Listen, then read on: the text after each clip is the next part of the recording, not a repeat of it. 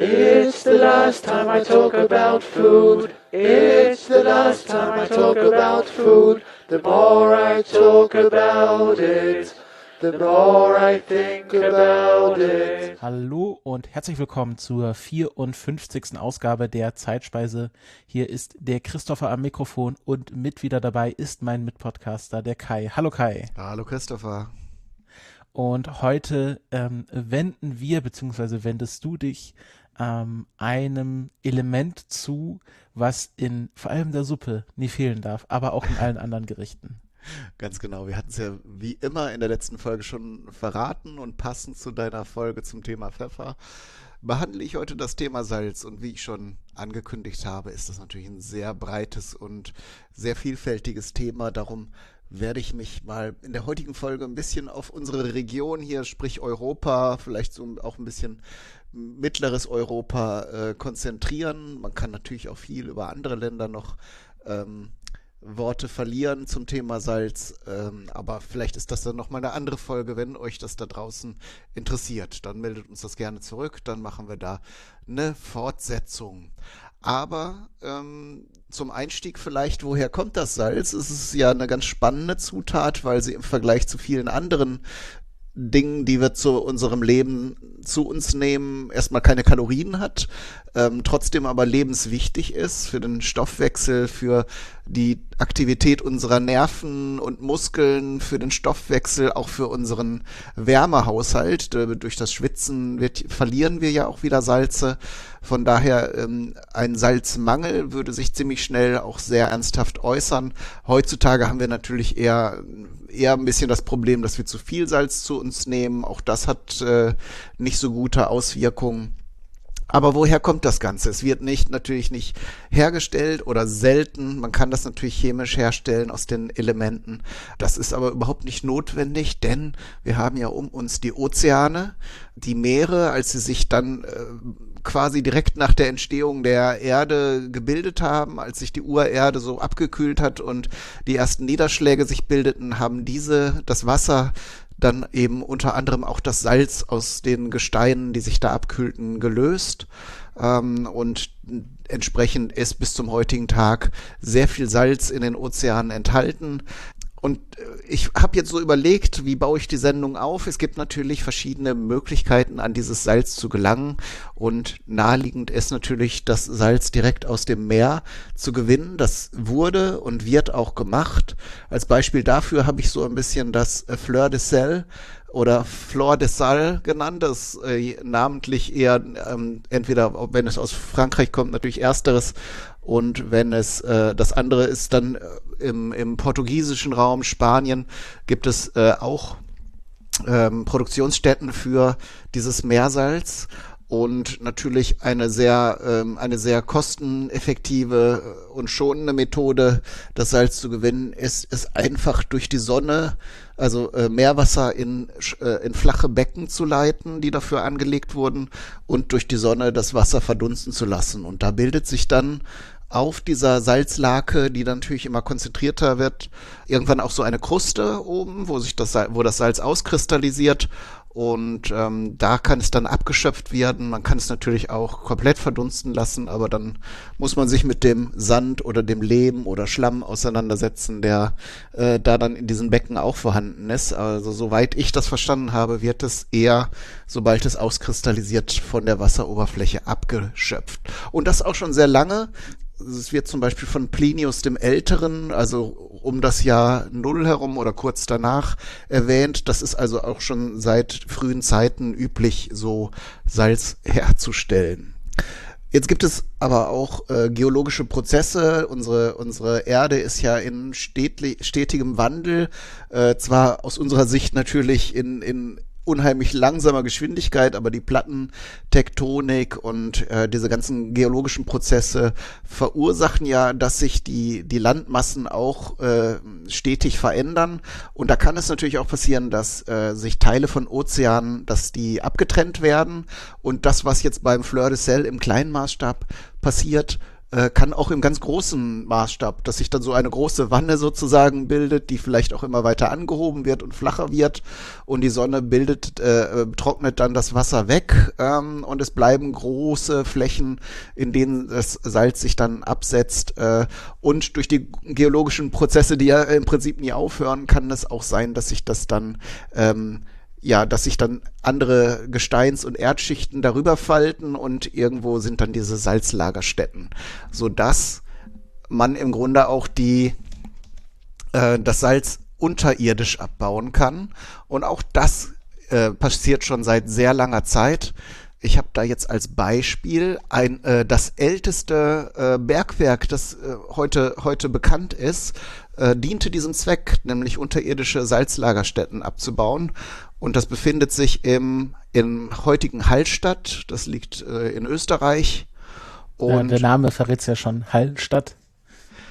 ja, und da haben halt Bergleute schon also sagen wir so, es gibt Hinweise, nämlich ein Pickel aus Hirschgeweih, also der auch ganz unmissverständlich ein Werkzeug ist aus dem Jahre 5000 vor Christus. Aber die ersten eindeutigen Nachweise, dass ein Bergbaubetrieb in dieser Region stattgefunden hat, sind so aus der Zeit um 1500 vor Christus. Und also aus der mittleren Bronzezeit, und da gab es Schachtanlagen. Das waren vom Aufbau her vertikale Schächte, also die senkrecht heruntergingen, und dann wurde zu den Seiten hin das Salz abgebaut.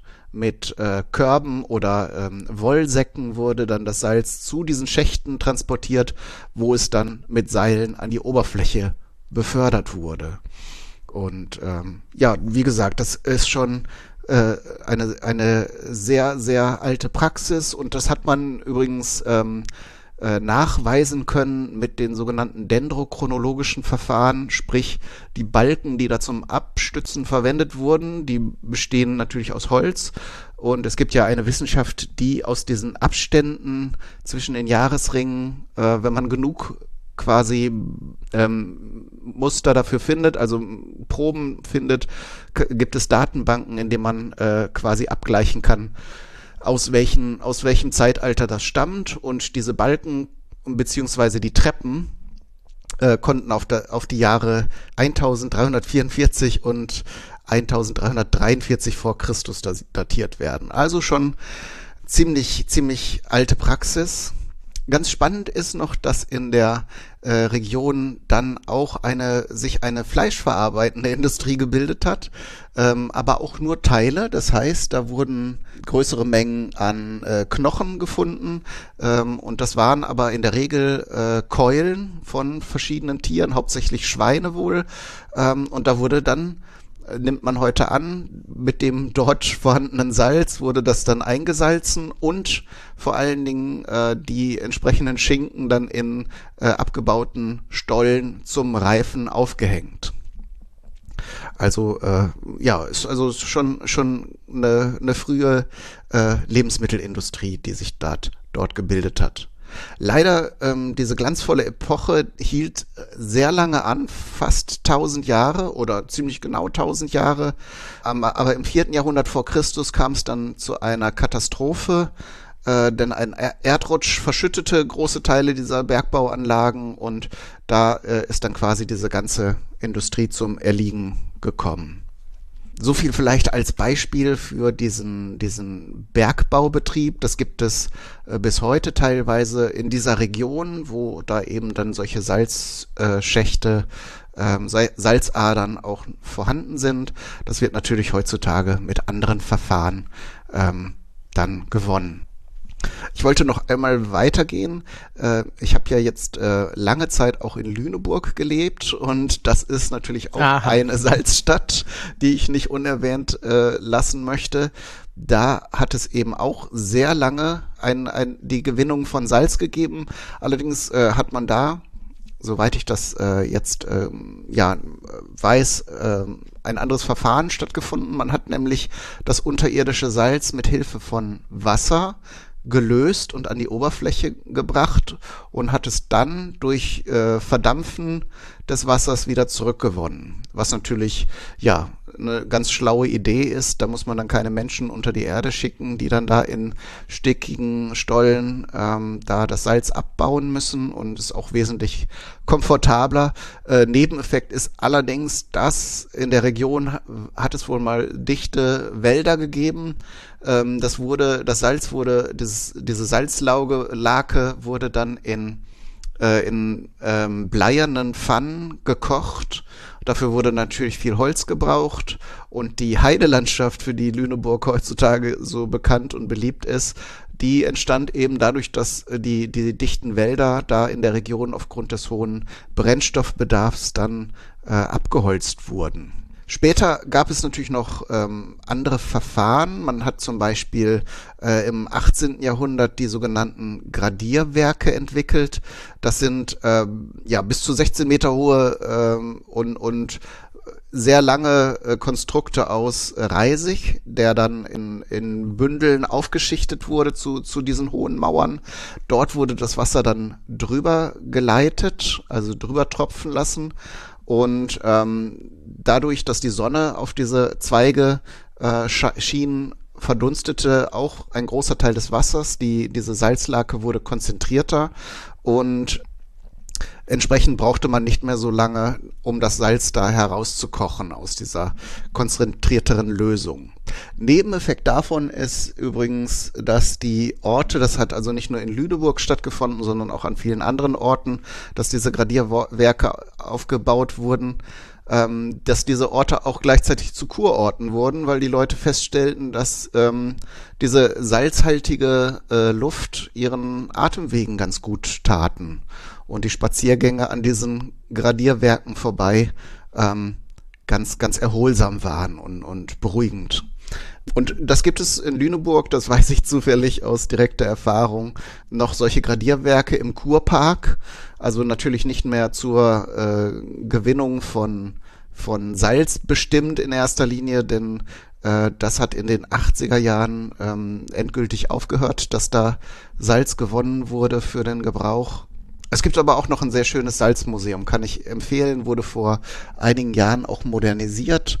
Da gibt es also auch dann diese multimedialen Präsentationen und alles Mögliche, und man kann dann auch sich eigene Salzsäckchen bedrucken und allen möglichen Spaß, und man sieht auch diese großen Siedeanlagen. Das sind also wirklich beeindruckende Maschinen. Also wenn ihr mal in der Region seid, das Salzmuseum ist wirklich ganz, ganz interessant und spannend. Vielleicht so viel zur Salzgewinnung.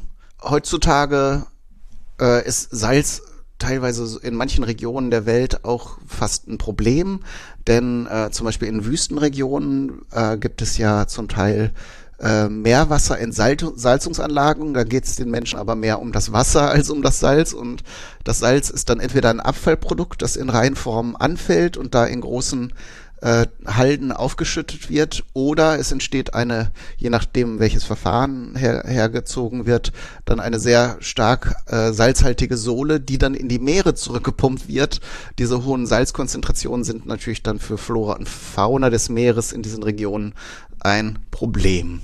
Von daher ist Salz nicht immer unbedingt Leben und Grund zur Freude.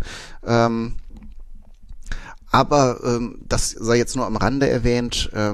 Heutzutage, was mir noch so in Gedanken aufgetaucht ist, jetzt weil ich mich ja sehr viel auch mit kulinarischen Themen befasse, dass es so zu einer Mode geworden ist, sehr exotische Salzarten zum Kochen zu verwenden, hauptsächlich dann zum Garnieren von Speisen. Es gibt ja Salze in verschiedensten Farben und Formen. Das Fleur de Sel ist ja so ein etwas feuchteres und flockiges Salz, das auch noch logischerweise diesen Meeresgeschmack noch ein bisschen trägt. Es gibt dieses rosafarbene Salz, das in verschiedenen Regionen der Welt abgebaut wird. Himalaya-Salz ist da so ein Stichwort, das seine Farbe, soweit ich das weiß, von Verunreinigungen letzten Endes durch Eisenoxid hat, also Rost im Grunde. Es gibt Vulkansalze, die schwarz sind und auch aus verschiedenen Wüstenregionen gibt es Salze, die dann eben letzten Endes durch leichte Verunreinigung durch andere Mineralien oder Elemente dann interessante Farben haben. Blaues Salz habe ich auch schon gesehen, habe ich glaube ich hier sogar irgendwo mal stehen, weil es irgendwo im Angebot war. Aber das sind im Grunde nur Nebenerscheinungen und haben jetzt irgendwie keine hervortretende Bedeutung für die Ernährung. Das ist jetzt halt einfach so ein Luxusprodukt. Das Fleur de Sel ist übrigens auch eines der teuersten Salze, die es gibt, denn dieses Herstellungsverfahren, also in diesen Herstellungsregionen, kann man das nicht so in großen Mengen herstellen, dadurch, dass man eben auf die Umwelt angewiesen ist und das irgendwie nicht skalieren oder beschleunigen kann, ist das halt ein sehr edles Salz. Aber auch ein sehr geschmackvolles, feines Salz, das kann man sich also für Speisen, wo man nur so eine Prise Salz oben drüber gibt zum Würzen, auch dann mal gönnen. Vielleicht nochmal zur Frage, weil wir ja auch man könnte sich ja fragen, dadurch, dass es ein Naturprodukt ist und quasi nicht nachwächst, ob wir vielleicht irgendwann ein Problem haben könnten, dass zu wenig Salz da ist. Also da wir Menschen ja alles sehr radikal abbauen, was wir gebrauchen können und da nicht drauf achten, ob das morgen auch noch jemand hat, könnte man sich das ja fragen, aber da müssen wir zumindest beim Salz uns keine Sorgen machen. Also Experten sind sich ziemlich einig, dass das in den Salzstöcken enthaltene Salz, das auf der Erde noch existiert, bei 100 Billionen Tonnen liegt und davon werden pro Jahr 240 Millionen Tonnen abgebaut. Wenn man das also mal grob im Kopf durchrechnet, reicht das, wenn jetzt das Salz in dieser Rate weiter abgebaut wird, für mehr als 400.000 Jahre. Und dann hat man noch nicht das Salz mitgezählt, das im Meerwasser gelöst ist. Auch da ist dann nochmal das 400-fache an Salz enthalten. Ich denke mal, an der Front müssen wir uns jetzt erstmal keine Sorgen machen, dass es morgen kein Salz mehr gibt. Christopher, hast du denn auch schon mal was mit Salz gegessen? Ja, hin und wieder tue ich das auch. Hast du ein Lieblingssalz? Hast du eins von diesen erwähnten exotischen Salzen in deiner Küche? Nein, ich vermisse ja immer schmerzlich in Deutschland Kosher Salt. Das hat aber weniger mit dem Geschmack als mit der Körner zu tun. Weil in Deutschland kennen wir halt dieses feine Salz, was man auch in den Salzstreuer tut und es gibt leider ganz wenige Varianten dieses grobkörnigen Salzes, man könnte es auch Finishing Salt nennen, also das ist dann so ein Salz, was man quasi nochmal am Schluss drüber streuselt oder vielleicht nochmal so mit der Finger reinrieseln lässt. Da habe ich jetzt versucht, was zu kaufen, aber das war dann zu grobkörnig, das ist dann eher so ein Salz, was man auf eine Brezel tut oder so.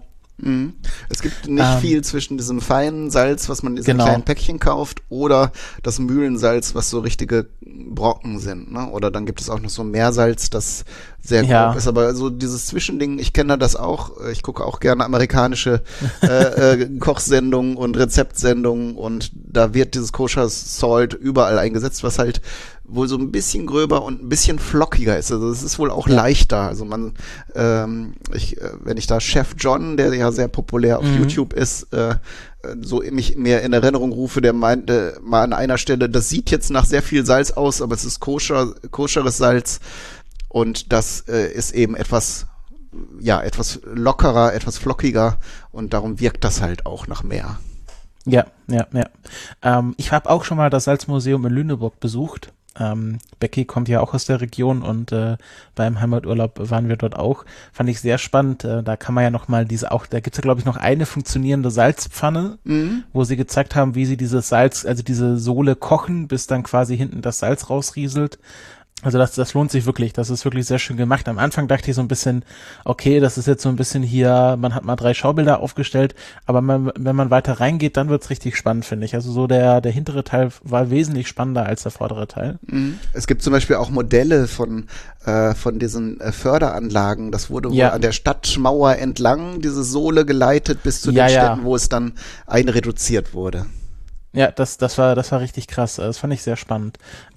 ich habe ja auch mal sag ich mal, 3 Kapitel eines Buches über Salz gelesen, wo ich dann nochmal so ein paar Sachen mir aufgegriffen habe, die ich immer noch faszinierend finde. Zum Beispiel, dass die heutige Seidenstraße, die Anfänge davon sind entstanden, weil Leute den Salzquellen hinterhergelaufen sind und quasi da an diesen Salzquellen entlang ihre Handelsrouten etabliert haben. Also das Problem mit Salz, also dass man Salz zuführen muss, das hatte man ja nicht immer. Also als wir noch Jäger und Sammler waren, da mussten wir uns noch nicht um extra Salz bemühen, weil wir das quasi durch die Tiere aufgenommen haben. Und als wir dann angefangen haben, Ackerbau zu betreiben und weniger auf gejagtes Fleisch zurückzugreifen, dann wurde das langsam ein Problem mit dem Salz. Und dann hat man sich gefragt, naja, wo kriegen denn die Tiere das Salz her? Und dann hat man halt die ersten Salzquellen an der Oberfläche gefunden, also so Lecksteine, wo dieser salzhaltig waren, wo dann die Tiere dran geleckt haben. Und denen ist man dann hinterhergelaufen und so ist quasi die heutige Seidenstraße entstanden, weil man sich quasi an diesen Salzquellen entlang immer quasi auf seinen Wanderwegen orientiert hat, weil das wirklich das Einzige war, was man nicht überall gefunden hat zu der Zeit. Und das fand ich extrem spannend. Und wenn man sich mal etymologisch anschaut, welche Worte alle auf Salz zurückgehen, das ist echt erstaunlich. Also zum Beispiel das heutige Wort Soldat geht ja auf den Sold zurück, den man bekommen hat. Und das war im Lateinischen das Salzgeld.